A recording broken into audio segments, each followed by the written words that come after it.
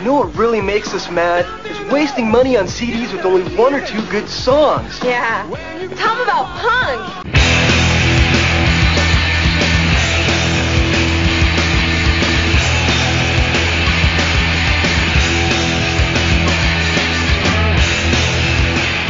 What's up, posers? Welcome to Punk Lotto Pod. I'm your co-host, Justin Hensley. I'm your other co-host, Dylan Hensley.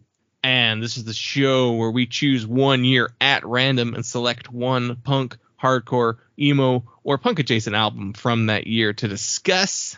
Dylan's back this week after last week's radio episode. I was just like, I can't wait on him. I got to go ahead and record something. Sure, blame it on me. Not your work schedule causing conflicts as well. Absolutely. Yes. Doing some schedule shuffling around to fit around my new work schedule until my new work schedule takes effect. So, obviously life has been in flux due to quitting one job, graduating college, and starting a new job. It's hard to fit a podcast in there. This is my vacation from change. Old reliable podcasting. Yeah. So this episode is centered around the year 2004. And if you go back 2 weeks ago on our Patreon, we did a bracketology episode on albums released in 2004. So where we pit albums released in 2004 against each other. I like doing those. Those are really fun episodes to do. But I like doing those because, too, it means that we could always come back to the same year and just do more of the albums that came out that year. As long as we can keep doing that, as long as we have enough to make a bracket each time. So if we ever run across 2004 again and we, haven't done a chart or something like that, then we might do another bracketology on it. Who knows when that's going to happen? Probably won't. And that's on patreon.com/punklotopod. $1 gets you all of our weekly bonus audio. And then for a one-time $10 donation, you can choose the album we talk about on the show. So if there's something you wanted us to talk about that we've never done or a guest is yet to choose, slip us $10 and we'll talk about it. Maybe you can even come on the show if you feel like it. And then you can follow us on all the social medias, Instagram, Twitter, Facebook, at punklotopod, punklotopod@gmail.com, and a voicemail line, 202-688-PUNK. Those are all the plugs out of the way. And let's just kind of get into it, because I think we're going to have a lot to say about this year and album. Yeah. So we're doing the year 2004, and the last time we have covered this record was episode 173, where we covered Sugar Cult's Palm Trees and Power Lines. That was in March of last year. So get back to where we lasted. Just like I imagined, I could never feel this way. We kind of hit. Do we hit every year? We tend to hit most years once a year when we do this. There's some that we haven't, but Yeah, we're pretty good at not of spreading them out, or not going back to the same years often. yeah, like some years I think the max we've done is like 5 times, or like some weird 90s year where we just did like a lot of times for some reason. But yeah, 2004. Not only did we do the Sugar Cult record, we also did an episode 120, Senses Fail, Let It Enfold You. We did that with the band God Program, who have since broken up, but lead singer just graduated with a master's, so congratulations. Let's play Dr. Blade, we'll operate today. And then episode 108, we covered Say Anything's Is a Real Boy with the band Petrov, and that was back in December of 2020. Here I am, laid down at the end of my rope, wishing I had not been born. And prior to that, episode 34, Martyr AD, On Earth as It Is in Hell, as well as Blacklisted's Blacklisted EP, and that was April of 2019.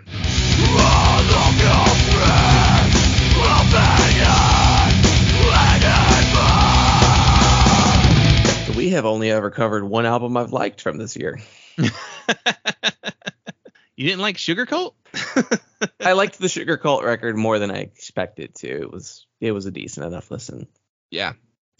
And we actually talk about quite a few albums, like I said, on the bracketology episode. So go check that out. It's very heavy on breakdown metalcore. We had some fun. Yeah, it was a good one. But what else came out in 2004? Is this the one? Let's see. This is one that I chose the record from, and I sent you some options. And out of all the options, I think we covered actually quite a few of them on the bracket episode. And my reasoning for choosing what I chose is I had started my new job and my brain was overloading from new information. And I told Dylan, man, I just want to talk about something dumb. And if you if you know what the episode we're talking, what the album we're talking about today, kind of tips the bit. But I had also selected Burning Bridges by Haste the Day to talk about.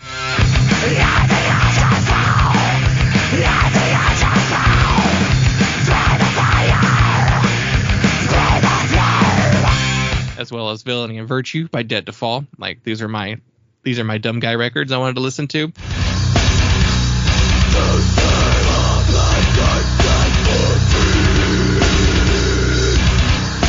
We wound up talking about those on the Patreon, but the one we didn't was The Showdown's A Chorus of Obliteration. Will you destroy the life that's whatsoever?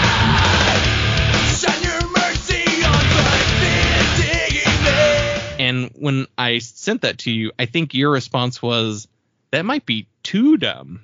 Yeah, not The Showdown. That was my immediate response to those 4 polls. I was like, well, not that one. I don't really want to touch that one with a 10-foot pole. The other 2, I was like, those are maybe a little bit too spin kick. I didn't know how much mileage we would really get out of those records talking about them. Yeah. Yeah, that was my thinking too. Those albums may not be something that we could talk about extensively. It would be like a thing where we wound up just like talking about all of their albums. Yeah. Haste the Day specifically, at least we would have been talking about all of the Jimmy Ryan years.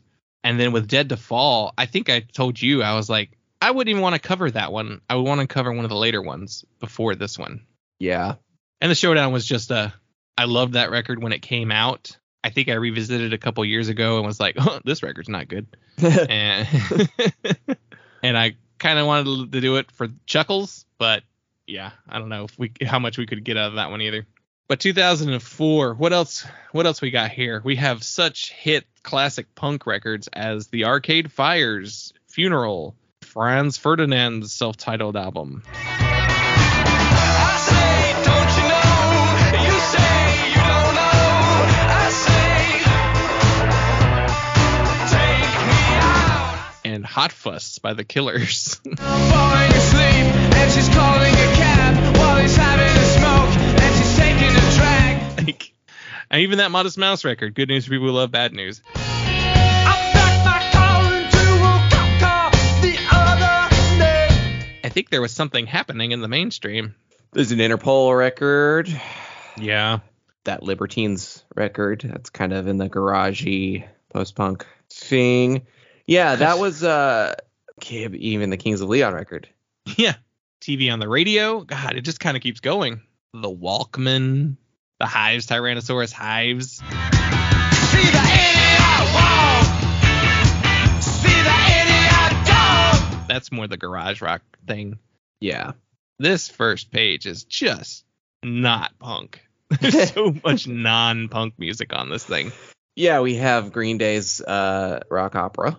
Yeah, I mean, I'll give that one to it. You know, any band that rips off Dillinger 4, I guess, is still considered a punk band. Yeah. I don't like that record, but it was important. Don't wanna be an American idiot. We have more of your red tie emo pop punk Yeah. with the 3 Cheers for Sweet Revenge by My Chemical Romance. I'm not okay. I'm not okay. Yeah. That's the one where they kind of locked in on their sound Yeah. and then changed it on the next record. Well, kind of expanded on it. Is there a lot of Queen on 3 Cheers for Sweet Revenge? I think it's starting to get there. They have the epic sensibility on this record, which they kind of have that on the first record too, but Mm-hmm. it's definitely pushed a little harder and a little more anthemic on this one. And at the time, we were teenagers and definitely in the no emos. Yeah.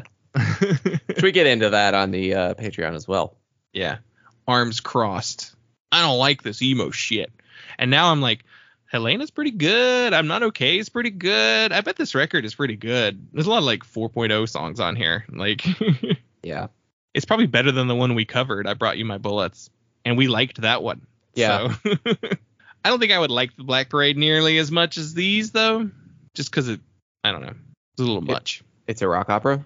Yeah. Also, Yeah. don't True. don't do rock operas. Do Coheed's concept albums count as rock operas? No, those are prog records. We got Converge's You Fail Me. Really rad record.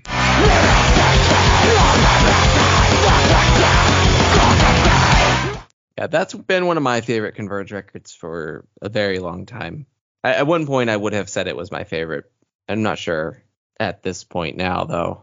In the same vein, we have the Dillinger Escape Plan's Miss Machine, which they became a band where I was like, who's this band all of a sudden? You know, this is the record. Well, yeah, because they did not exist or were not active for like 5 years. Yeah, and I was a little too young for Calculating Infinity. Tying into the record we're talking about today, though, Lamb of God released Ashes of the Wake.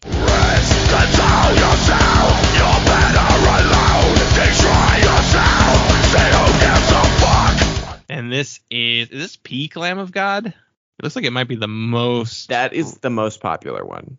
Yeah. I don't know what's considered the best. Actually, that one might be considered the best, too. Never could get into them. Nope. I think my big thing with them was I didn't like their guitar tone. It was just like very big and just not an appealing sound. It was very thrashy. Well, they would say it's very groovy. Well, Groove metal. yeah, I was curious. That does have me kind of trying to think of what fits that lane as well. And we may have to look off the punk charts for that. I kind of want to look at the metal charts. Do it. Let's go to the metal charts then. Because this is not an opportunity that we often have on the show. And this is one of those records that really does cross over between hardcore and metal. Mm-hmm. We're also in an era. Is this the last era where metal really carried some cachet when it came to mainstream musical, notice, recognition? Or was it just because we were too in it at the time that we just feel that way? Lamb of God was in Guitar Hero, I think. Yeah. So I pulled the metal page, and the number one record is Leviathan by Mastodon.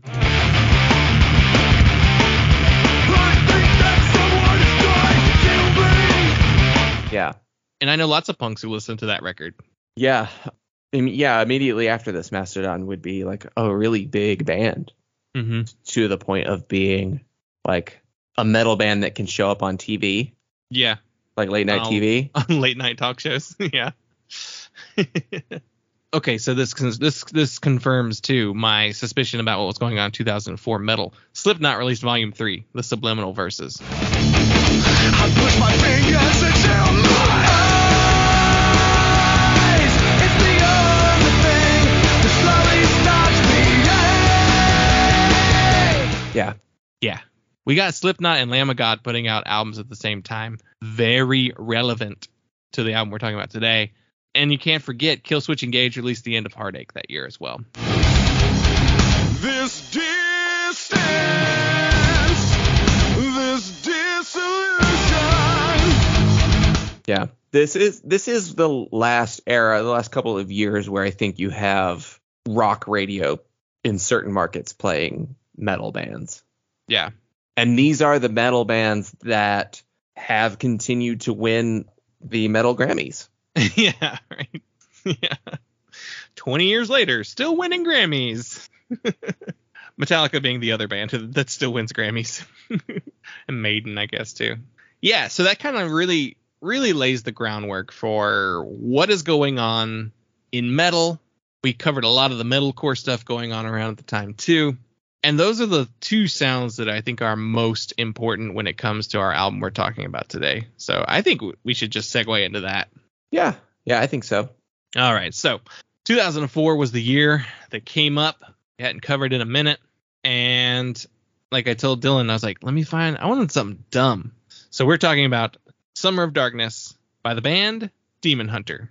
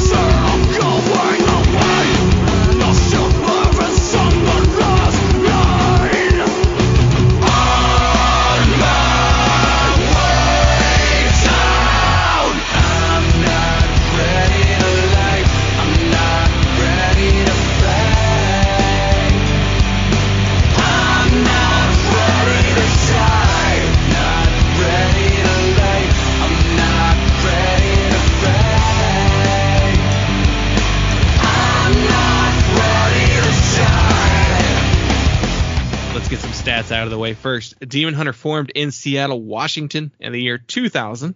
They are an alternative metal / metalcore / nu metal band. We'll talk about that specifically on a song that I wanted to talk about. And it was released on Solid State Records May 4th, 2004, which means it turns 20 next year.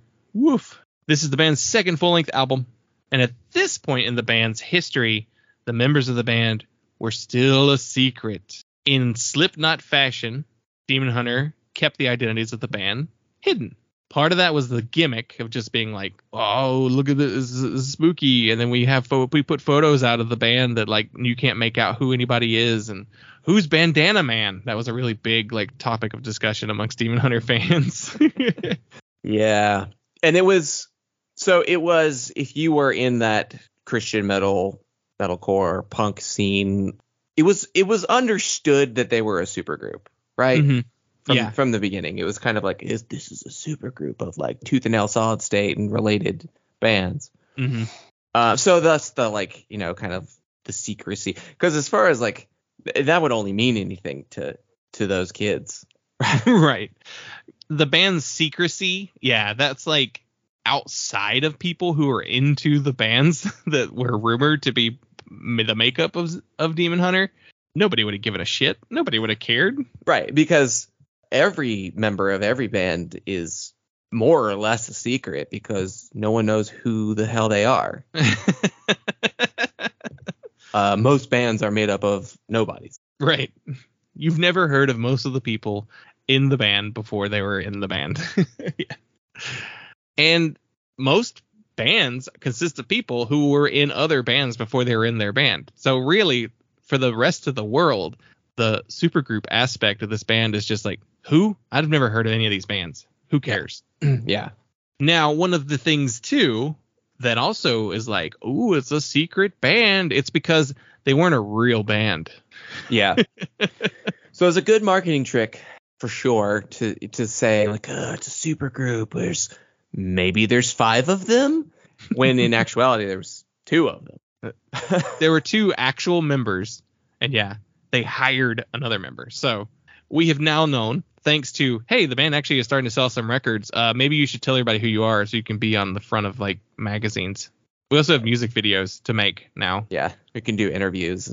Which, by the way, everybody was like, ooh, the members of the band are secrets. They made a music video for their first record, Infected. The song is called Infected. The album is called Demon Hunter. And nobody knew who it was then. Yeah, because the nobodies that they were, you wouldn't recognize them from what bands they came from. Because they weren't on the front of magazines. So the roots of the band basically consisted of two guys. Ron, oh my God, I do this every fucking time. It's Ryan Clark and Don Clark. For some reason, I always want to call him Ron Clark and Don. I wanted to be the Ron and Don, the the wrestling tag team, Harris brothers. Ron and Don Harris. Ryan Clark and Don Clark of the band Training for Utopia.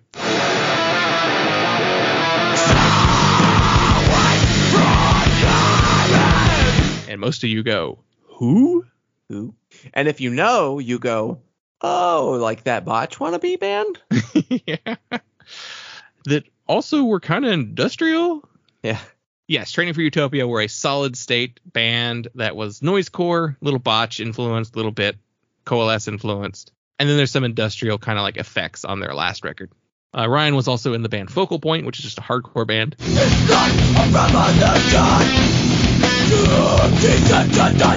kind of a straightforward hardcore metalcore band. He was like 19 when he was in that band. And it's just the two of them, brothers, and they wrote a record. And they're like, hey, we got this record.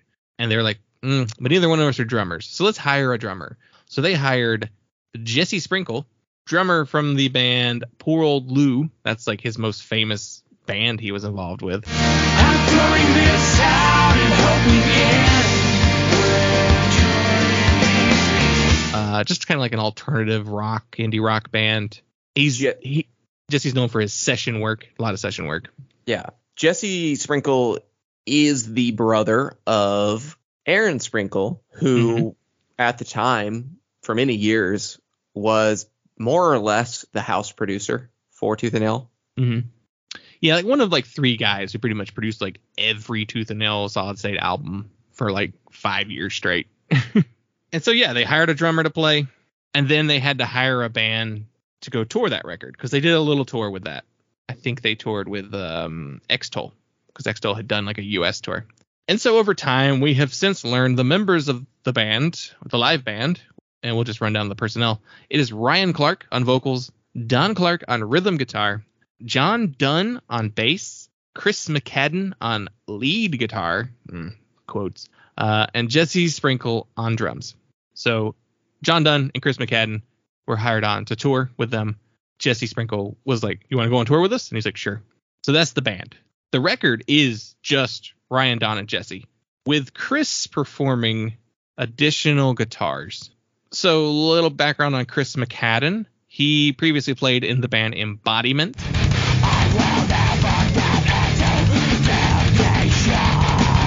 And I think he was in Society's Finest briefly as well.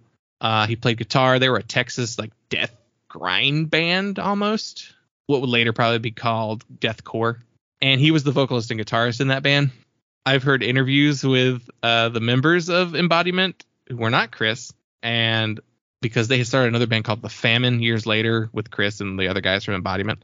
And like two of the guys in Embodiment, like the drummer and one of the other guitar players, they were like, Chris couldn't play his guitar. Chris was not a good guitar player. He could sing, like he did the vocals, he did that stuff, but he could not play guitar. Everything he played was shown to him. So whenever I read that Chris provided extra guitars on the record and he was the lead guitarist on this album, I was like, was he really though? How much did he contribute?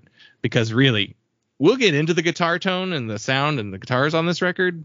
I'll just say now, he really didn't add anything to the band that wasn't already there on the first record. And so this record was produced by Aaron Sprinkle. This is their second album.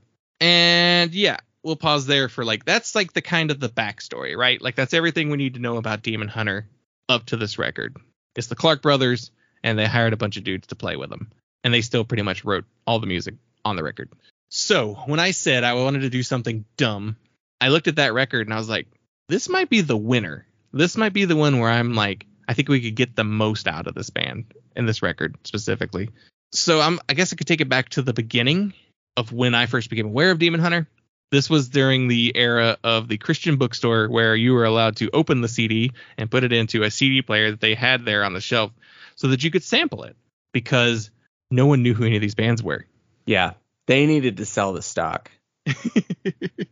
They couldn't rely on the little fold out sheet with the, if you like this band, you'll like this Christian band. So that was like a thing. Like if you were like you were in youth groups and like your parents cared what kind of music you were listening to, and you were only allowed to listen to Christian stuff, which I feel like was only a thing thanks to the 90s. Thanks 90s. Yeah, you're very familiar with the they always wanted you to ask first. You weren't supposed to just like open it because they didn't want. I guess they wanted to make sure you weren't stealing it. But you. Well, and they probably just were like, well, we have an open copy already. True. Use that one. Because I would do that. I would just scour the shelves and be like, okay, what's open already? I can sample. And I sampled so much stuff that way. I don't think I ever asked to open anything myself. I just whatever was already open. This was also like at the time period where tapes and CDs were on the shelf at the same time. And so like a lot of the tapes were open, like straight up open. I think because tapes were a little more durable. You weren't as easy to scratch a tape. You know, you couldn't scratch a tape. So I listened to a lot of tapes, especially in like 98, 99, 2000. And I was at the Family Christian Bookstore, which is now out of business. And and actually it was the one in Hickory that is now a Natural Dog pet food store next to Target. And this one was open already. It was already like one that they had open. So I was like, what is this? The album cover grabbed my attention. They had this killer logo. The first cover makes it look like it's an ancient book, you know. And so like I put the CD in. I'm like, this is cool. And I bought it and was like, this rocks. This is so good. It's like loud, heavy metal plus clean singing, because I'm a weenie and still need clean singing in my music, in my heavy metal at this age. I was just coming off of new metal at this point. So I was getting into like harder stuff. And I was like, this is so good. I love it. Who's the band? Like we speculated. We read articles in HM Magazine, which is a Christian heavy metal magazine, Heaven's Metal magazine. And the article was an interview with a mystery band. So it was like, what are we doing? What are we doing in this article? I would love to find that article and read it now, see what it even says. Because like, how do you do an interview and not give yourself away, I guess? But and it really wasn't much longer. That record came out in 2003, I believe. And then it was like less than 6 months later, I was like, Demon Hunter has another album coming out. And so Summer of Darkness, I saw the ads for it. I think I probably heard like a song on Pure Volume at the time. Love that website. Yeah, swirly, low bit rate. Streaming over. Did we Dial-up? Dial-up then? Yeah. Oof. We had dial-up for way longer than anyone should have had dial-up. Yeah. It was a big, like, whereas everybody else was on cable internet, my parents then switched to DSL. Yeah. Then eventually I think it was just like, my phone doesn't even work. So they finally switched. The phone company's like, yeah, we are replacing all the lines. You have to update it. So Summer Darkness comes out. I'm like, I am here for it. I'm buying this. I probably bought it the day it came out, at least the week it came out. Because I was working at a car wash at the time, so I had cash. My only bill was my car insurance, which is like $100 a month. So I had just extra cash. And in fact, I saved my money better when I just had cash in a box than I did whenever I had a debit card. Because then I just started overdrafting like crazy. Yeah, when you can see the money, it helps. Yeah. And my parents made me get a bank account because they're like, you can't just have like $500 just loose in your room in a Werther's Original box, like that previously held my Pog collection. Those all got mixed into probably a big plastic tub with all of my Pogs. Yeah, because it was 2004 and we're like, why do you still have Pogs? We didn't need to have separate Pog collections at that point. So I buy the album and I'm listening to it back then. I'm like, this record's so good and the songs are so good. And do we go into the show now? Is that the next well, thing? So you lay your 2 cents up to this point. So around this time, our cousin, who's about my age, just a little bit younger than me, less than a year younger than me, who, you know, at this point was kind of following a similar musical trajectory as us, though he was allowed to listen to mainstream music because his mom loved like Ozzy and Korn and like went to Ozfest. And funny, a little aside, our cousin actually just sent me a text of her picture of her recently. She's in her 60s. She got a black eye at the Rob Zombie show. So it was just like a fun conversation we had about how he was like, yeah, I remember going to like Ozfest when I was like 12 and seeing her slamming people in the mosh pit. So he was allowed to listen to cool music. Yeah. And didn't have to exclusively listen to Christian music. But I guess just being our cousin and being a youth group kid. Yeah. He did listen to some Solid State and Tooth and Nail stuff. So he was getting into this stuff kind of at the same time as us, through us, I want to say, even. Yeah. Like he was buying all the new metal albums that we weren't allowed to get. Like we were allowed to get POD, which thank God POD existed because they were like the mainstream Christian band. And then because otherwise I had to rely on Pillar and East West. But yeah, he's listening to the Limp Bizkit records. Yeah, he's got Limp Bizkit. He's got Korn and Stained and Cold. He has so many albums. Yeah.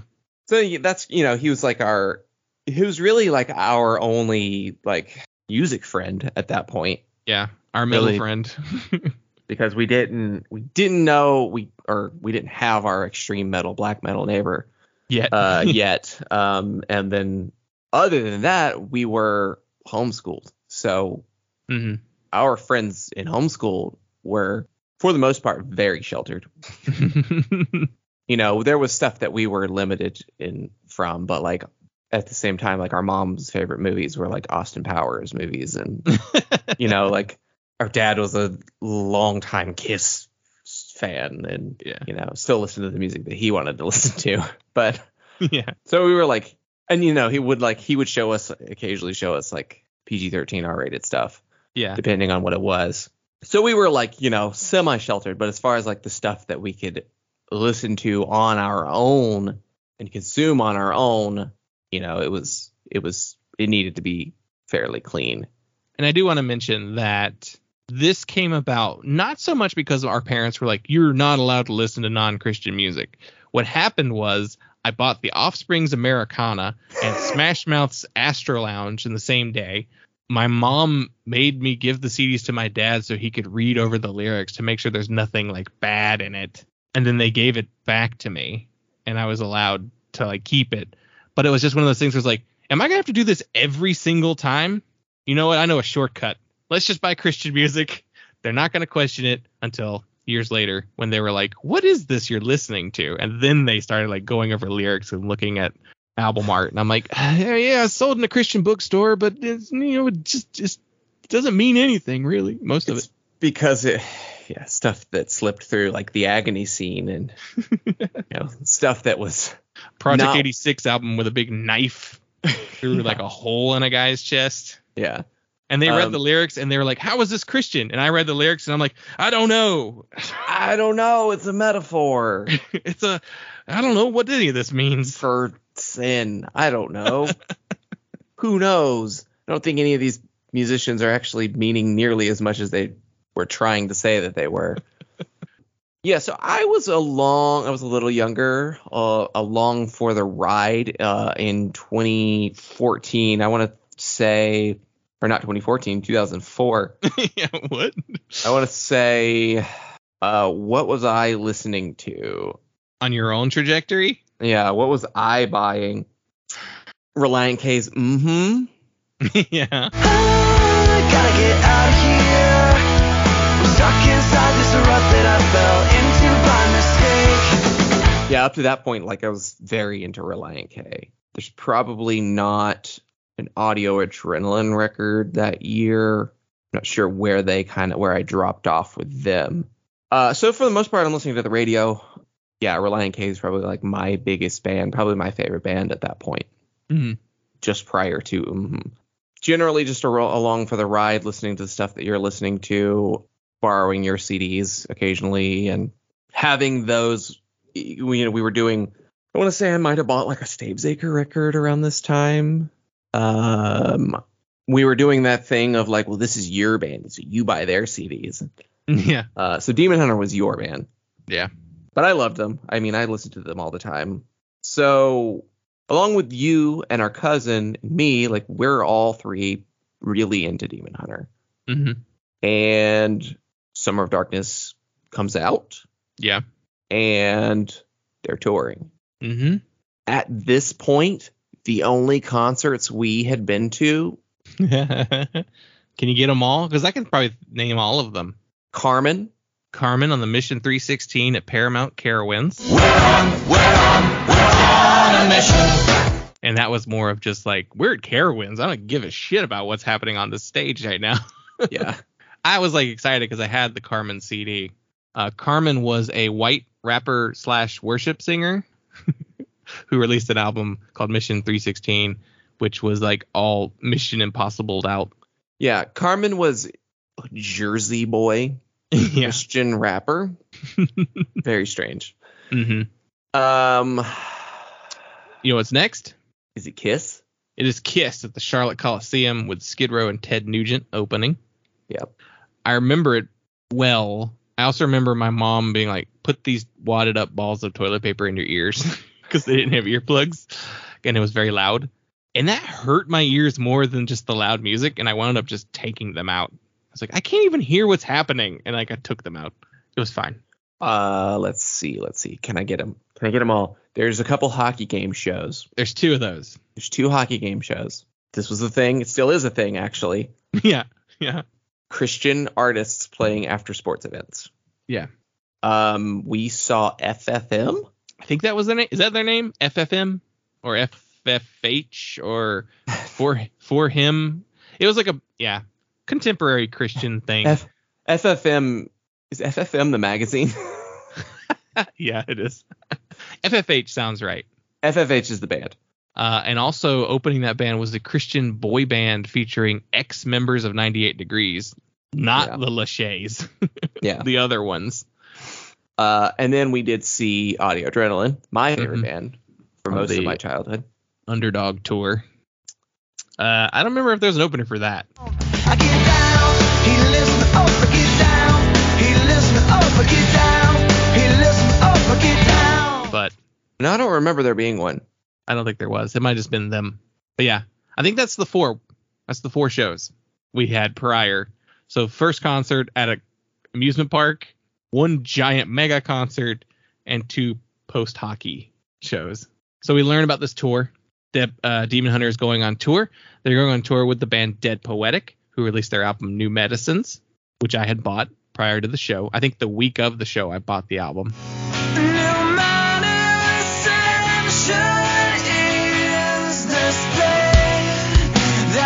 As well as Haste the Day, who had put out their album Burning Bridges. I didn't have that one. I didn't know them very well.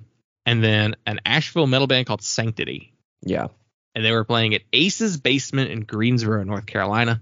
If you know your North Carolina hardcore music, that was a very popular venue. Yeah.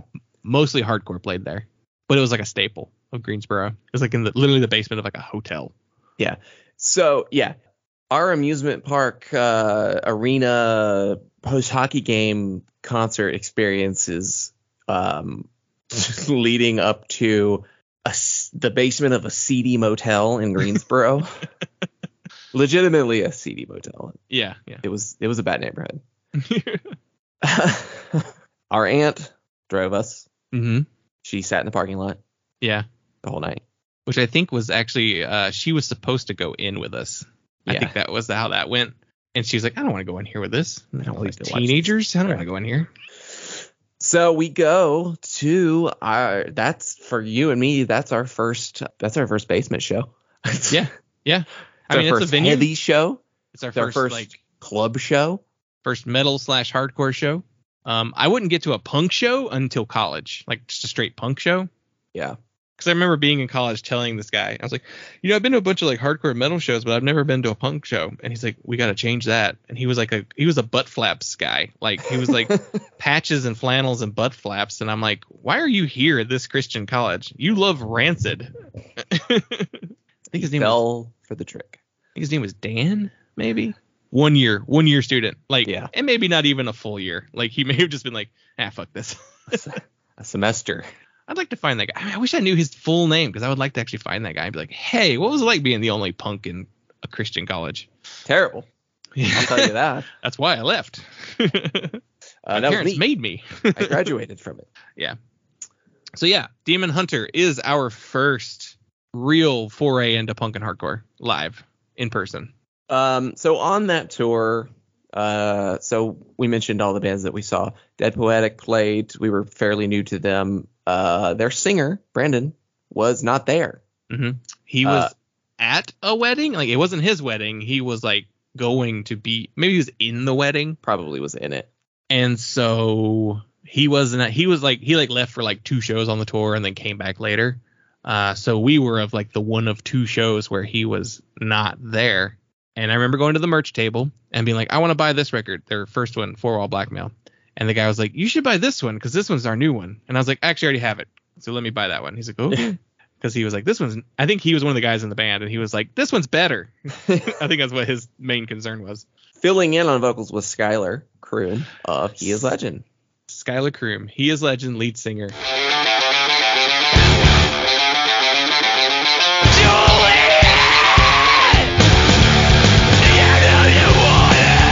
He didn't know the words. No, any of the songs. Because it was brand new. Like, the album had just come out like a week before or 2 weeks before. And so he's doing this thing too the whole time where he's like kind of just dangling the microphone over his mouth so that he isn't very audible.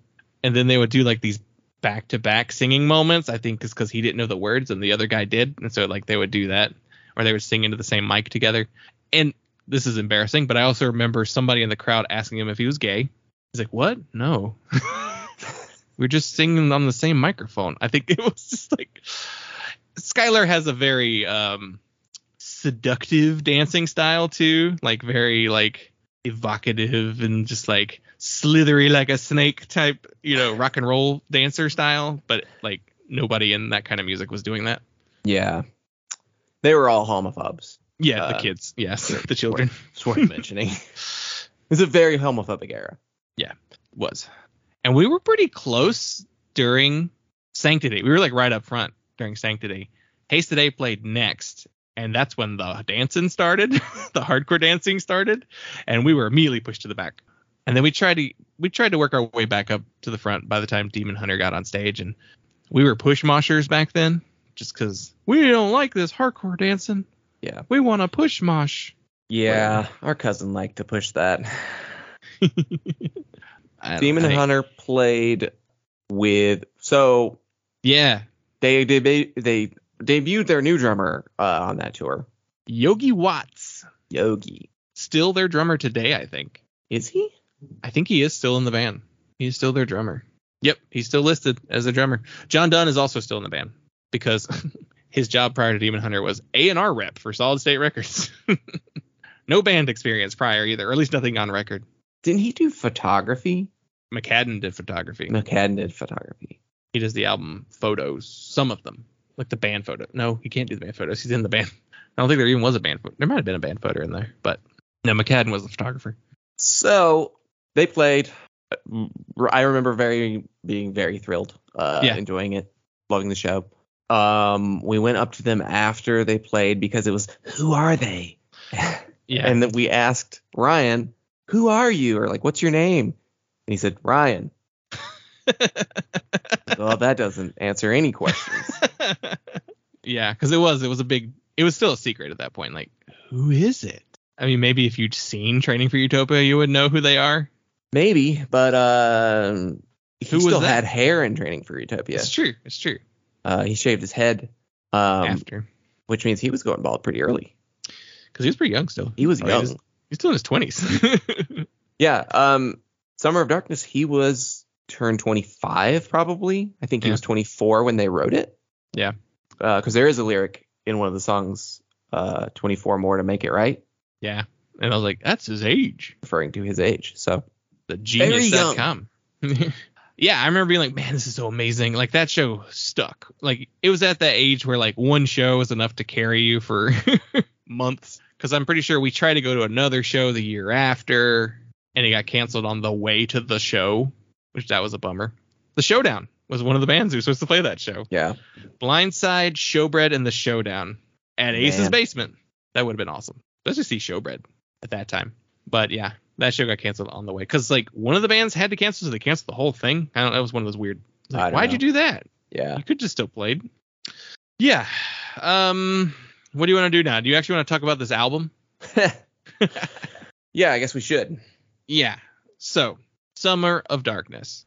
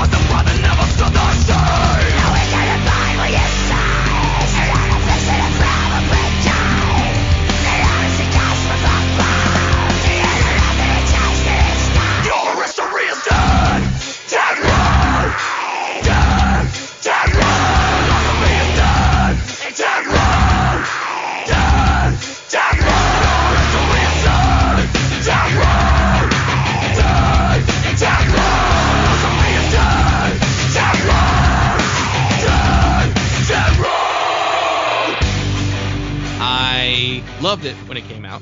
Over time, I think I even knew this at the time, because when Summer of Darkness came out, I listened to it and I remember being like, love it. This record's great. I love all the songs.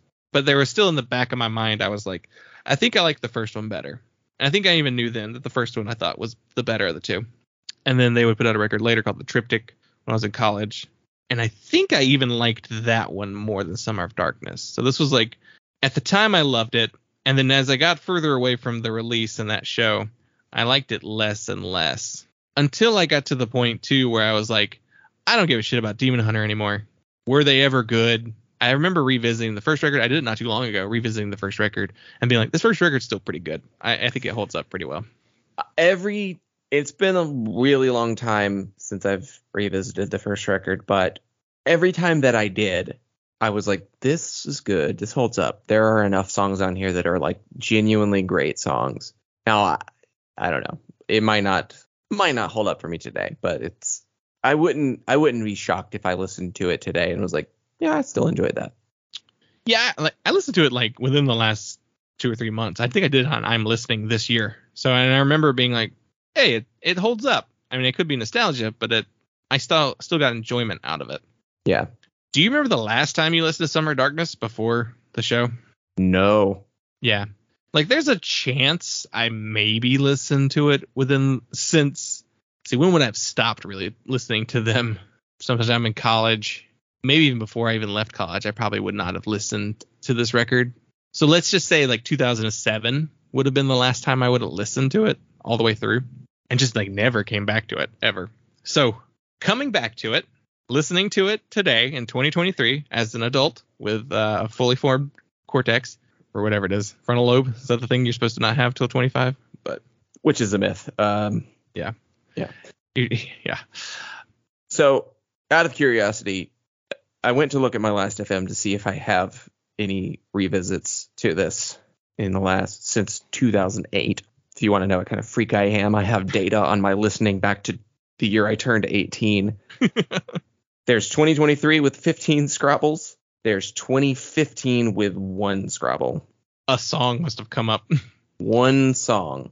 And if it was September 2015... Would that have been a calendar? Are you doing the calendar yet? You weren't doing the calendar in 2015 yet. If it was summer of 2015, September of 2015, that probably came up after listening to the first record. That was probably the last time I listened to any Demon Hunter albums. I bet I can find out. September 2015, I listened to, the self-titled record, I think. So, yeah, it's been since 2015 that I've listened to any Demon Hunter records. Okay. Which is, 8 years ago? So, yeah, that's a period. That's a period of time. So, coming back to it now, it's not a very good record. No, it's not. I think I knew that, too, though, at the same time. Like, I think I was like, this is not going to be good. There's a reason why I said I want to listen to something dumb. And this was one of the ones I thought of. Yeah, so let me do the emotional element of listening to this record.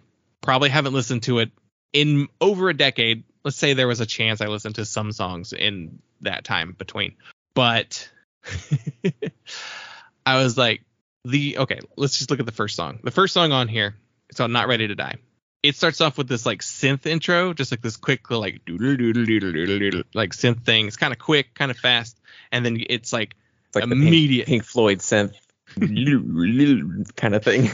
It like hits right away, just like these big riffs lead up, and then it starts right into Ryan Clark's like growly, rappy voice. This his verses, his rebel voice that we've said. He gets to like the pre-chorus, you know, like the palm muted, like dun dun dun dun, like we'll make like knives, like that part of the song. We'll take demands or something like that. And then he's got like his screamed pre-chorus. There are like 2 pre-choruses on every single song on this album. Songwriting on this is nuts. I'll get into that later. I get into the chorus. It's like clean sung. I'm singing along with it. Like probably the first time I've listened to this album in a decade plus, and I'm singing along with the songs on the lyrics to this first song.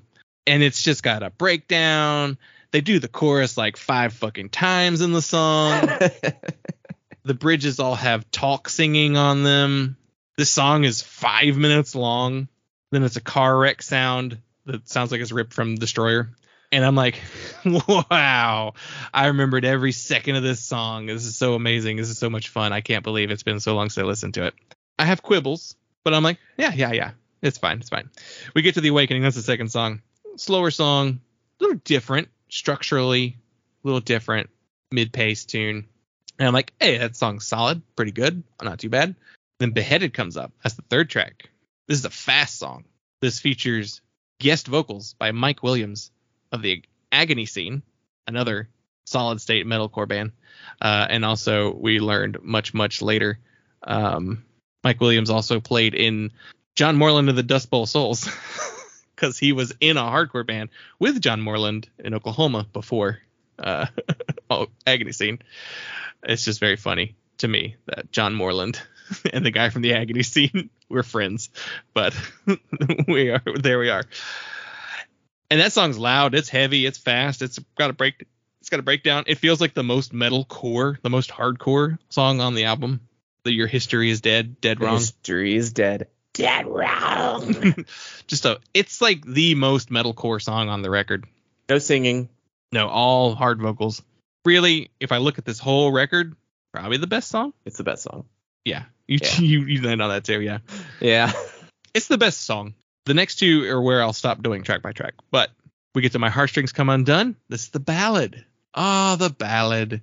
It's really long and annoying and very repetitive, and was featured on the Resident Evil Apocalypse soundtrack.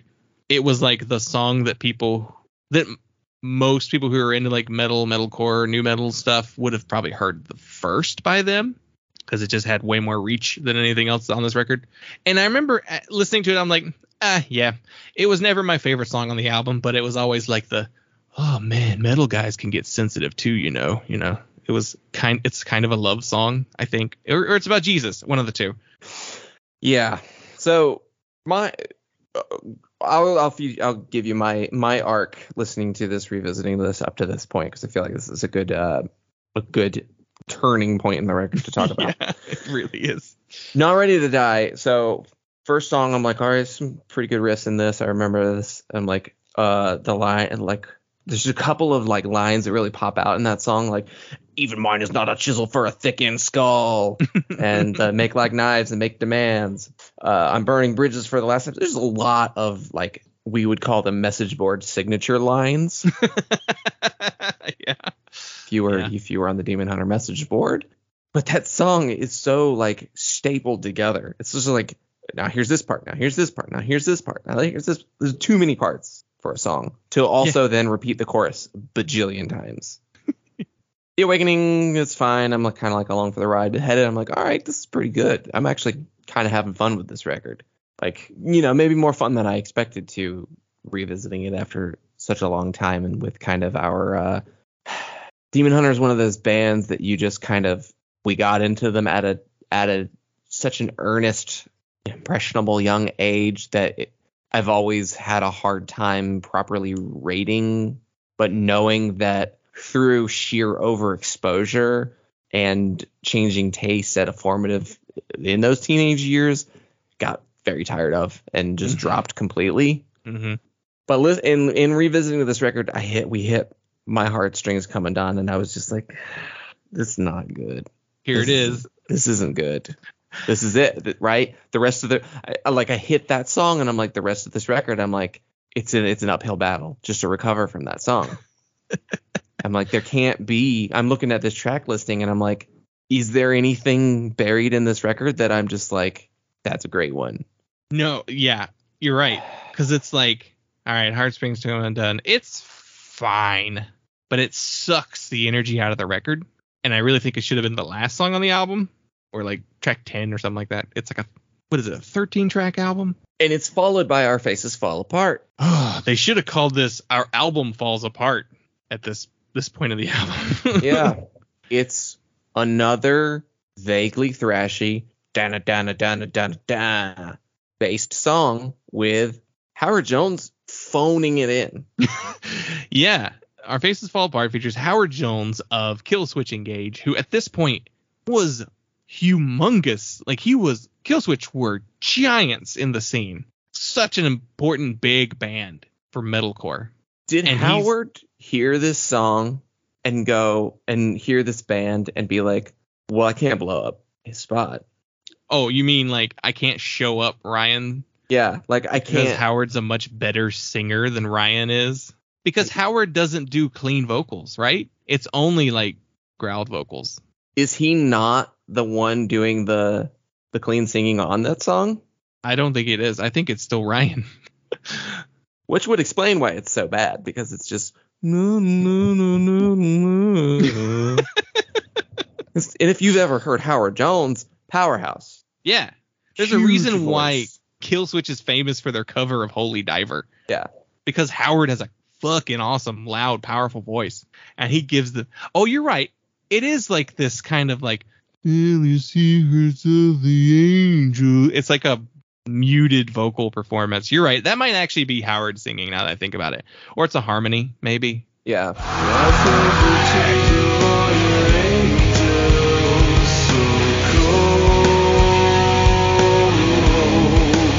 And I'm just like, you wasted your Howard Jones here. Wasted. Absolutely wasted. I don't love Killswitch Engage. I never really got into them. I've seen them. They have good songs, I guess, but I don't love them. But I know what Howard can do with his voice. Yeah. And he doesn't do it here. Right. It's shocking, honestly, looking back. It's like, and you're going to put, and this record is put out with like, heavily promoted with all of these guest vocal spots. Yeah. And that's one of the big ones. Yeah. Yeah, Mike Williams, you're like, okay, cool. This is just Solid State Records being like, you got to have one of our guys on here. And so they do that. And then like, but we got Howard Jones. It's like, hell yeah, you did. Let's put that sticker on the album cover, And then you're also like, we also got the guy from 36 Crazy Fists. Like, yeah, the Alaskan metalcore band. They were like the only band anybody ever remembers from Alaska. Fine, whatever. And then where's Five Finger Death Punch from? Are they from like Vegas or something like that? I don't think they're from Alaska. Oh yeah, they're from Vegas. Yeah. Yeah, they are from Vegas. And then Trevor McNevin of 1,000 Foot Crutch and FM Static. We'll get to him because I have some thoughts on him. But we're like, wow, yeah, okay. So Howard just phones it in on that song. And that's when I go, these songs all sure do sound the same. And this is when I'm like, oh, there's a Demon Hunter formula. And this is why you need more than two people writing all the songs for a metal band. Because every single song after this is the same verse. And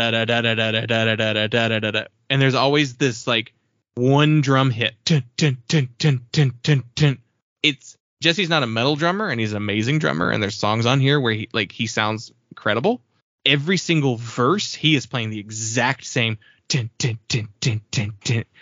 burning bridges for the last time. Every single song has that kind of beat and melody and rhythm to it. And then he does his, here's my clean singing part that sounds like all the clean singing parts on the rest of the album. every song going forward, it's the same fucking. There's that. Let's see. The title track has a stronger hook, and it does have that dun dun like kind of. That's the same like guitar riff that they know too. Yeah, it stands out on that song pretty strong. Beauty Through the Eyes of the Predator. I'm like, my notes were, God damn, his verses are the same. Annihilate the Corrupt. I started just finding different ways to like describe his vocals too. I call them rabble rabble, like a Hamburglar voice on Our Faces Fall Apart. I said vroom, like a car engine on Summer of Darkness. Grumble, grumble, grumble. That's on Annihilate the Corrupt. And Everything Was White. God damn it. That verse is back again. We've had this chorus again. Why are we doing this?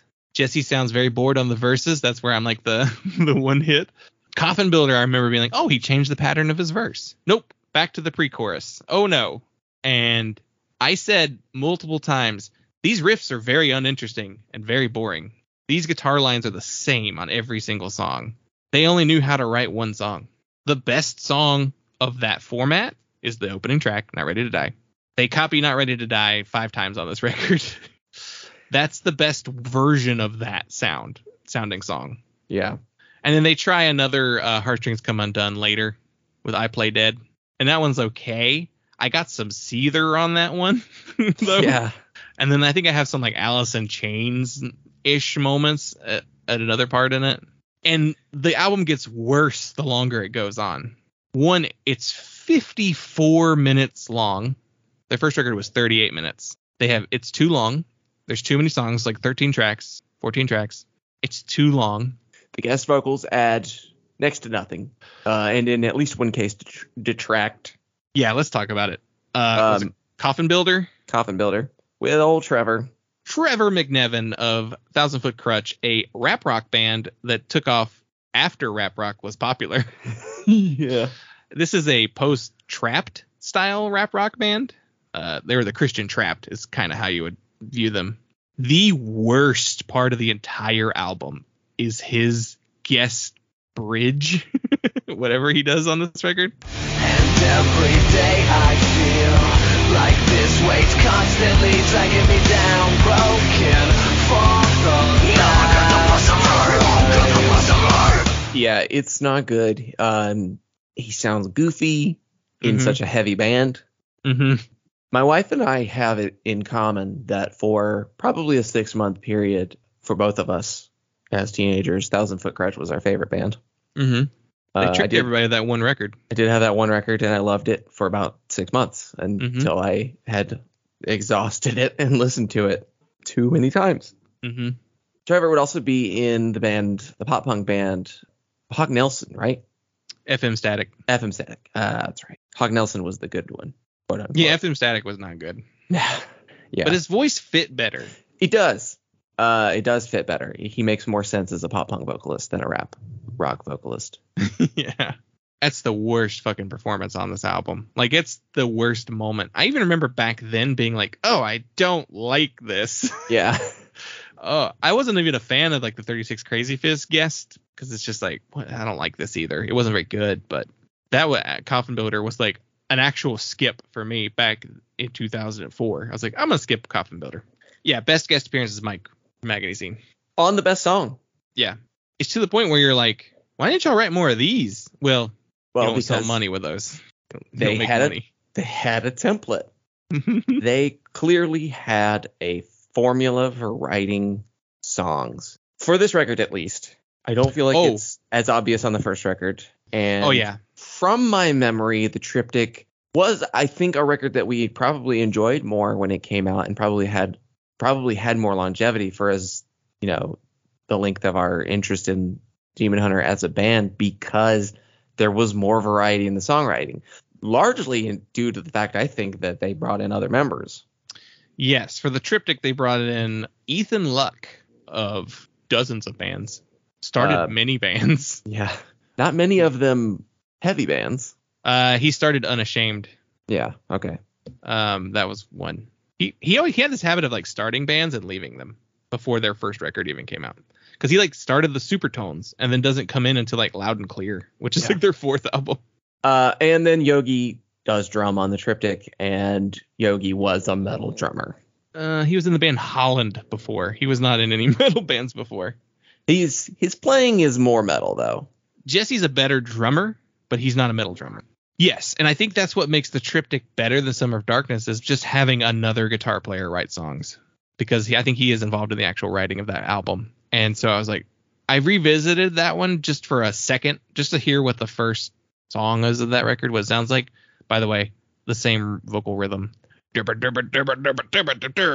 Same thing vocally. They would do more arrangement varying on that record, and I think that's why that record's better.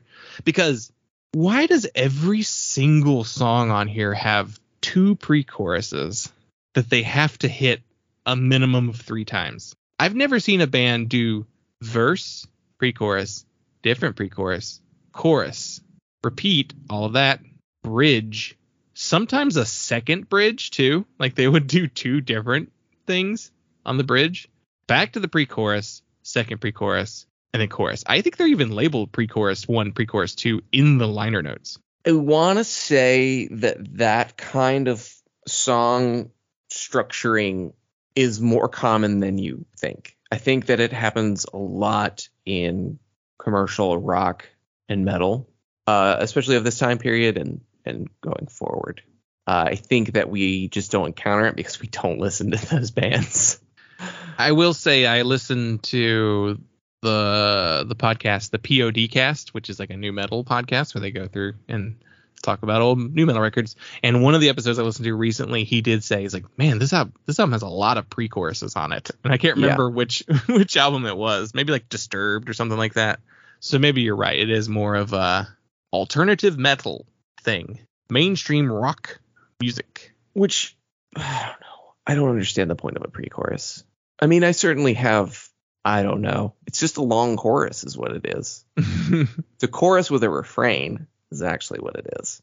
I don't think that the pre-chorus is really a real musical concept. It's just a part of you're just dividing a chorus into parts unnecessarily, or you just have overly convoluted choruses. Yeah, I don't know. It's a dynamic building tool at its best. I think that it loses its dynamic energy when it is used the way that it is so repeatedly. Yeah, once you reach the halfway point of this record, you're just like, when's this over now?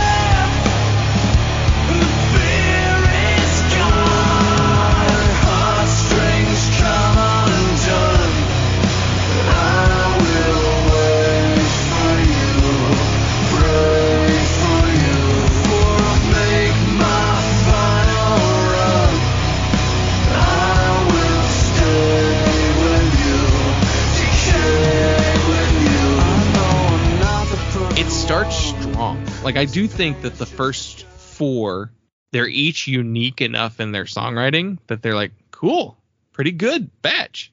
Then you get to the same thing over and over again, the rest of the record. And the songs are so long. 5 minutes and 3 seconds, first track. 4 minutes 11. Beheaded, the best song, 3:14. Pretty good.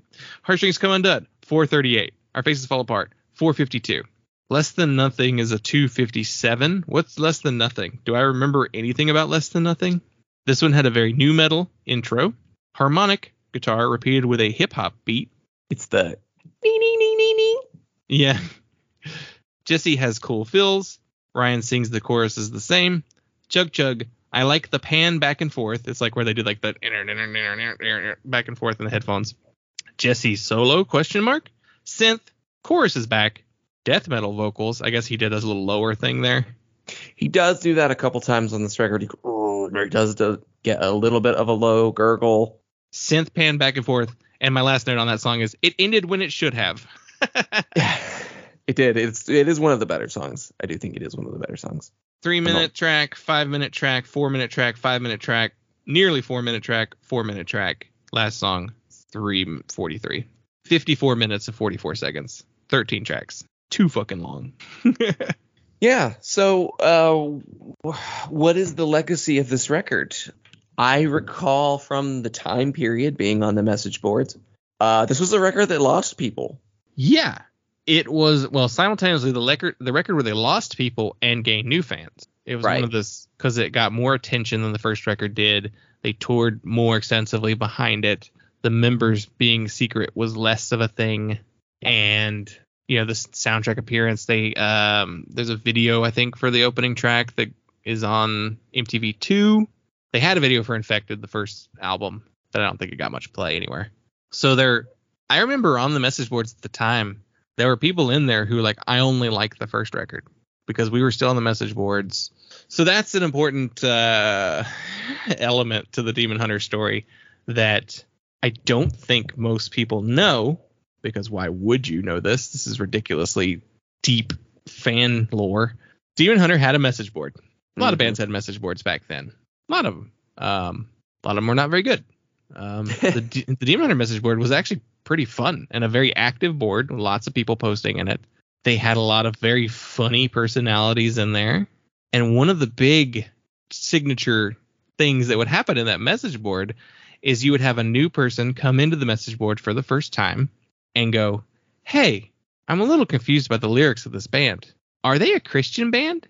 And it started happening so often that it then turned into a joke where the people on the board would go, no, Demon Hunter is Wicca, which then later shortened to DH is Wicca, which then that joke ran so far that people made up fake artwork and fake song titles, like We Are Wicca Maxi Single was like one of the big running jokes. And it happened so frequently that I remember I even got to be like one of the people, no, they're Wicca, like first on a couple different threads. Like it just happened that often. Yeah, I don't know why there was any confusion about the religious beliefs of Demon Hunter. They were very upfront. Oh yeah, there's a thing I want to talk about them later too. Don't want to forget that. I'll check my notes before we finish the show because I definitely want to talk about that. Yeah, it was just like a joke. DH is Wicca. Demon Hunter's Wicca. Haha. DH is Wicca. Very funny. Happened all the fucking time. There were some really funny threads of people even pretending to be like, I'm a youth pastor and I came, and really funny threads. Like it was a good group of people because they were also the people where you're like, if you like this band, you'll like this one. You know, they were giving recommendations. Yeah. There was the download thread where it was just like, here, download this. That's the first place I learned how to download WinRAR. They used to put them in like comments. That was like the trick. So you couldn't get like Googled and found. You put them in the comments, and then like you copy that and paste it, download the RAR file and all that stuff, and you just get all this stuff. Like that's the first place to learn how to do all that stuff. It was the code brackets. Mm-hmm. And I can't remember. Was it the band? The band didn't like the DH's Wicca joke. They hated the DH's Wicca joke. They probably did not like the piracy message board. Yeah, but that I don't remember that being really a hot button issue. That was par for the course for message boards in that time period. They didn't like the general atmosphere of the message board because it was a bunch of jaded. To use jaded smarks, if you want to call it, take wrestling terms, smart marks in there, just being like, oh yeah, we're in on the joke. And it did, I'd say it maybe ran off some newer people, maybe. I don't know. It's a message board though, you know? It's a message board, right? For a metal band, you know? Yeah. The band hated the DH's Wicked jokes. They didn't like how everybody was like, first records are best, you know, by the time the second and third had come out. Even though I do remember there being a very strong contingent of people being like, I like this better than Summer Darkness. Apparently the band wanted to just like scrap the message board at one point entirely, which makes me wonder, were they lurkers? Because they weren't posters. I think Yogi posted once when he was new and answered some questions because nobody knew who he was. Yeah. They probably lurked it. Their manager ran it. Yeah, their manager, Ryan Downey, who also was the manager for the band Zao. So he was probably like, oh, message boards with metalcore bands? Uh-oh. Because Zao famously wrote an entire song about that. Ryan Downey also worked for Entertainment Tonight and was at the Source Awards where Suge Knight got shot, right? Yeah, I think he was at that. Hollywood industry dude, whatever. Yeah. So Triptych comes out, the next record. The atmosphere stays the same. The DH's Wicked jokes continue. Record 4 comes out, Storm the Gates of Hell. They killed the message board. They created a private message board for superfans. The only way to be a member of this message board was to pay and become part of the fan club to get in the message board. Right before that happened, though, Ryan Downey gets in there and basically yells at everyone about why they're doing this. Like, your shitty attitude and the DH's Wicked jokes is the reason why we're doing this. We're killing the message board. So then everybody migrated to the Becoming the Archetype boards because they were like kind of like the sister board because Ryan did guest vocals on a Becoming the Archetype record. So everybody was like, let's go over here. And that's where everybody like talked about it. And it just turned. And then the jokes got worse. Yeah. They were then called Money Hunters in the message board because it was a paid membership fan club you had to be a part of. And you got like a necklace with a Demon Hunter emblem on it or whatever. And there were some people who like actually paid to join it just to see what was going on in there. And they're like, it's fine. It's not as fun. There's like one or two people in there who still hold on to the DH's Wicked joke. But there are a lot of people who complained about the old board because they didn't like the jokes. And so that's when Dylan and I were like, fuck these guys. It was a souring, not loving the Triptych. Yeah. I think also when it came out and just being like, It had to grow, I think, on us. The Triptych had to grow on us when it initially came out. And then, that whole board getting shut down and really soured, just the attitude of it. Yeah, we were already on the way out. And then they slammed the door shut on us. Yeah. And we were like, oh, I wasn't ready, but whatever. All right. Yeah. So then it turned into, man, those guys suck. Yeah. And Storm the Gates of Hell sucks. And everything they did after that is not good. We were, dumb teenagers. I'll say that much. Like, shutting down a message board isn't the end of the world. But it was a particularly pissy reaction. The way that they handled it was, I think, like, it's because it felt like they were yelling. I don't know. It's weird to have like the band come down on the fans, quote fans. Not a lot of fans left in that board by the end of it, but like, yeah, it was a really weird way to end it. Yeah. You mentioned the legacy of Summer of Darkness. If you look at all of the ratings of their albums, because they have so many fucking albums, 12 LPs. Yeah. They have a large number of records. I don't get it. This is wow. Okay. Apparently the lowest rated record is their 2019 album Peace. It's got a 2.84. It was a double album with Peace and War.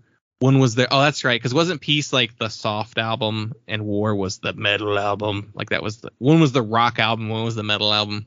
So apparently nobody liked the rock album. The lowest rated record, according to Rate Your Music users, is that one. But then Exile 2.90, their newest record, 2022. But if we're talking about lower down, Demon Hunter, self-titled, 3.04. Summer of Darkness, 3.05. The Triptych, 3.18. Their highest rated is Extremist, which is 2014 with a 3.30. Oh no, Songs of Death and Resurrection has a 3.36. That's much higher. Yeah, so not really a beloved record. Like a lot of bands where it's like the first couple records are usually the most enjoyed albums out of a band's discography. And the Demon Hunter fan base clearly doesn't care about those first 2 records. Because what is a Demon Hunter fan base throughout the 2010s? Like, I don't know who's listening to them. Yeah, I was curious to see, do they play anything from this? They play like one song from each of the first 3 albums per show. For the most part, it's Not Ready to Die from this record. It's really actually the only song that I've seen on any of these set lists. They have a pretty consistent set list. I want to say the one self-titled song they do is Infected. So they're doing the singles on these records. They do Undying from the triptych. Yeah, that makes sense. So they're not pulling out deep cuts from the first couple of records. They are not, their fan base currently does not care about the first couple of records from the looks of it. Yeah. So I mentioned this earlier. Are we going to get into the dirt? The controversy is, I guess it's kind of controversial. So I completely forgot about the military thing. Oh, yeah. So at some point, Metallica came out publicly and was like, hey, military, can you stop using our songs For torture tactics? You know, they do that thing where they're trying to get somebody to come out of a building. They blast the music as loud as they possibly can, or then actually just play it so loud that it like is literally painful for the people that they're interrogating. Yeah. Metallica said, hey, can you stop using our music for that? And then Demon Hunter said, hey, you can use our music for that. Then a Navy SEAL who was supposedly one of the, probably SEAL Team 6 is the idea, said that he was wearing a Demon Hunter patch when he killed Osama bin Laden. I think he's full of shit. I think he's lying that he's the one who did it. He may have been in the crew or whatever. And I think the military does not reveal who did what and stuff like that. So that's why he got away with saying he was the one who did it. Yeah. And then they tried to be like, oh, well, you know, as far as we know, like, we don't know that our stuff was used. Like, I don't know. It's like, but you volunteered it. Now, who knows if that happened? And I think they sent care packages to some military people. And then I was just like, oh, cool. I think they were like, ooh, bad look, guys. Maybe we shouldn't admit to that. But yeah, I remember reading that at the time. I was like, oh, yeah, what a shitty thing to do. Demon Hunter, pro-torture band. Yeah. Yeah, so the quote that they contacted the military and said, you should use our music, comes from the guy, the SEAL, who says that he shot bin Laden. So, you know, that's grain of salt. Questionable, because, I mean, the fact that he's out there claiming he's the one who pulled the trigger, you know, it's like they don't normally tell who literally assassinated a political leader, specifically, unless they get caught. There's a reason for that too, because it's like, oh, maybe they get retaliated against, you know, too. Yeah. So take that with a grain of salt, but still. So the Demon Hunter response was that they said we approve military wearing our patches, which, so I don't know if they were contacted because a lot of soldiers were wearing patches, Demon Hunter patches, and the military is probably like, well, we need clearance if we're gonna. Otherwise, we need to make sure pictures of soldiers wearing these patches don't ever show up anywhere. Yeah. I will say the Demon Hunter logo is good. Remember, this was a band that had a logo first, because Ryan came up with the design for the original Demon Hunter logo. It's a cool design. It's a good logo. I had that logo on a t-shirt. It's now a little tasteless. I feel like it's a little tasteless because it's a bullet hole in a demon's head, I guess. It's kind of the, cool, bullets, great. But also, if I saw that on like military people's arms and patches, I'd be like, so what white power group does that logo stand for? Because that's what it looks like now. It looks like a Punisher skull. It does. It looks like a Punisher skull. Yeah. You're like, is that a bad one, or is that just like generically badass? Yeah. It was intended to be generically badass, and I help defend them for that. But yeah, they are an outspokenly military supporting band for the most part, and not in a generic support the troops kind of way, right? Aren't they like very pro-military just in general? Yeah, I don't know how much of that is just that they did that. I don't know. The personal politics of the members of Demon Hunter are not something I've looked into They've been on Ryan's been on Mark Salomon's podcast? Yeah, and like he did that record with Jason Martin. Well, we don't really know the politics of Jason Martin. No, it's true. He's a very private person. Enigmatic.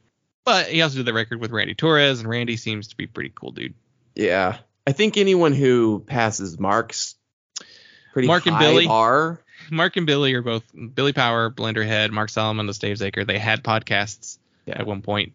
They're very left-leaning individuals. Mark especially. He yells at Republicans on Twitter all day long. Like, yeah. So I would say probably in the centrist. And I think it probably, post Bin Laden shooting, they probably are just like, let's avoid overtly political statements.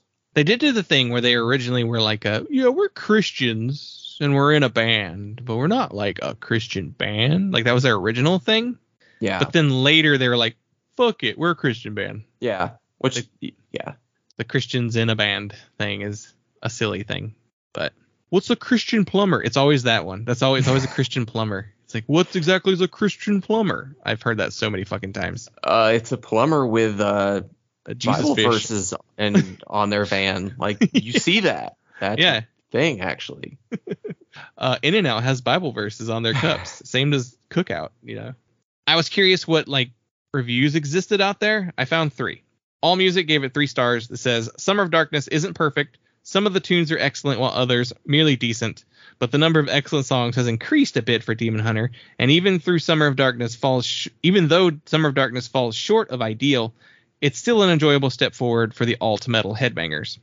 More positive than I thought it would be from them. Cross Rhythms, which is a Christian music website, gave it a 7 out of 10, saying, if you thought The Light in Guinevere's Garden by East West was overproduced, you will like this. Oh, man. One thing about East West, they are not overproduced. They are underproduced. It's a tad heavier and darker. The lyrics are cryptic, but definitely dark, angry, morose, and negative. The only clear edification comes from Coffin Builder, a song about dying to self daily. Excellent. This is very good stuff. But people will disagree with me. I don't know what it is. I don't know that it is an enduring classic. Give it time and we'll see. Even the review that's like, oh, good stuff. I don't know if it's going to last, though. And then Punk News, a review, gave it 2 stars and said, the band pulls off some nice harmonizing often, but it's overshadowed by the lackadaisicalness of the slow, almost monotone vocals that slip in nearly every song. When they sing the line, I saw the fall of all your children, I'm so cold, and our faces fall apart as the song fades out, it sounds more like general carelessness than depression.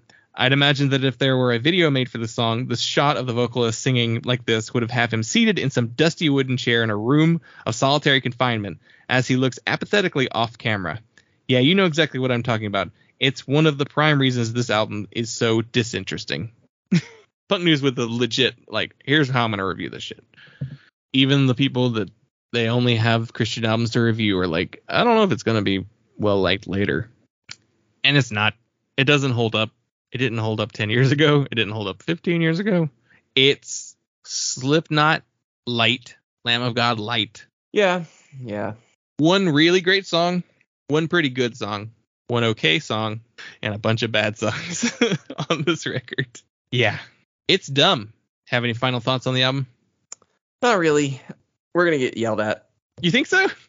They have a pretty super fan base. I don't think the band's going to go for us or anything like that. Yeah. They still have a super fan base still? They are a tattoo band. Oh, that's right. Tattoo bands. They are aggressively a tattoo band. That's true. 50% of their Instagram feed is Demon Hunter tattoos. Uh-oh. Does Demon Hunter search their own hashtag? Yeah, this might be a not tagged. It doesn't matter. You now on Instagram you can just search for stuff. Yeah. It used to be you had to hashtag stuff to be found it, but now I think you can still find it if you just say Demon Hunter in the thread. Woof. Yeah. There's like 6. Dave Quiggle has like 6 flash sheets for Demon Hunter. Yeah. That they hired him to do. I kind of actually want one of them. It's the least obviously Demon Hunter. It's a flash on there. It's just like a broken chain. I'm like, that would fit on my elbow. It's like a space fill for me.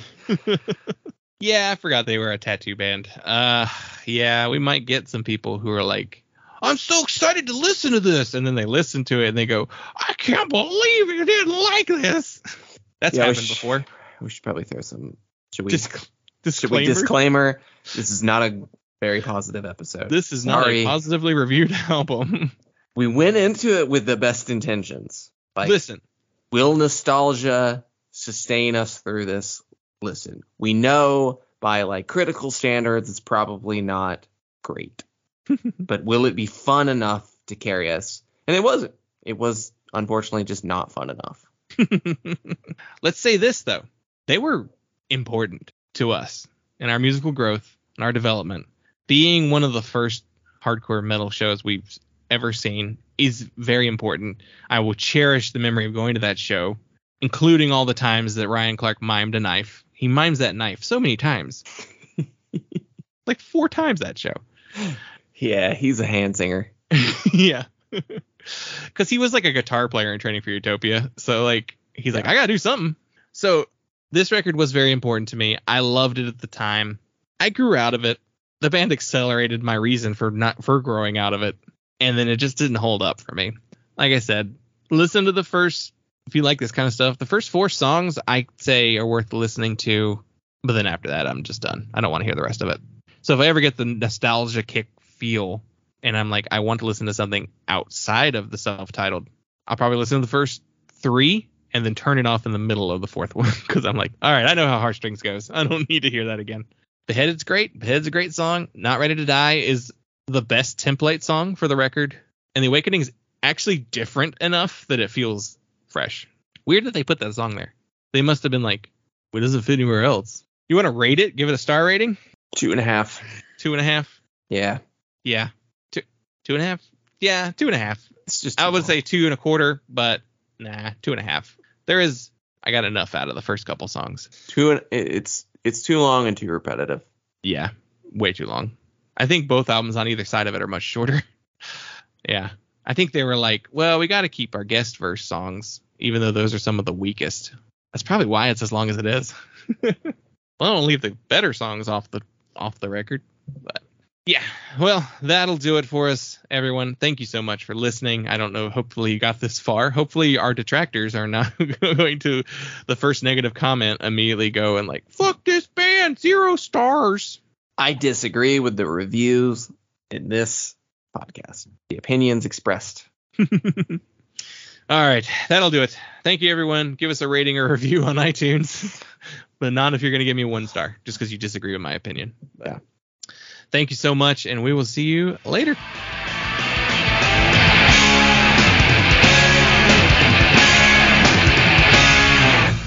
To order Punk, call the number on your screen. Rush delivery is available. Remember, this special offer is not sold in stores.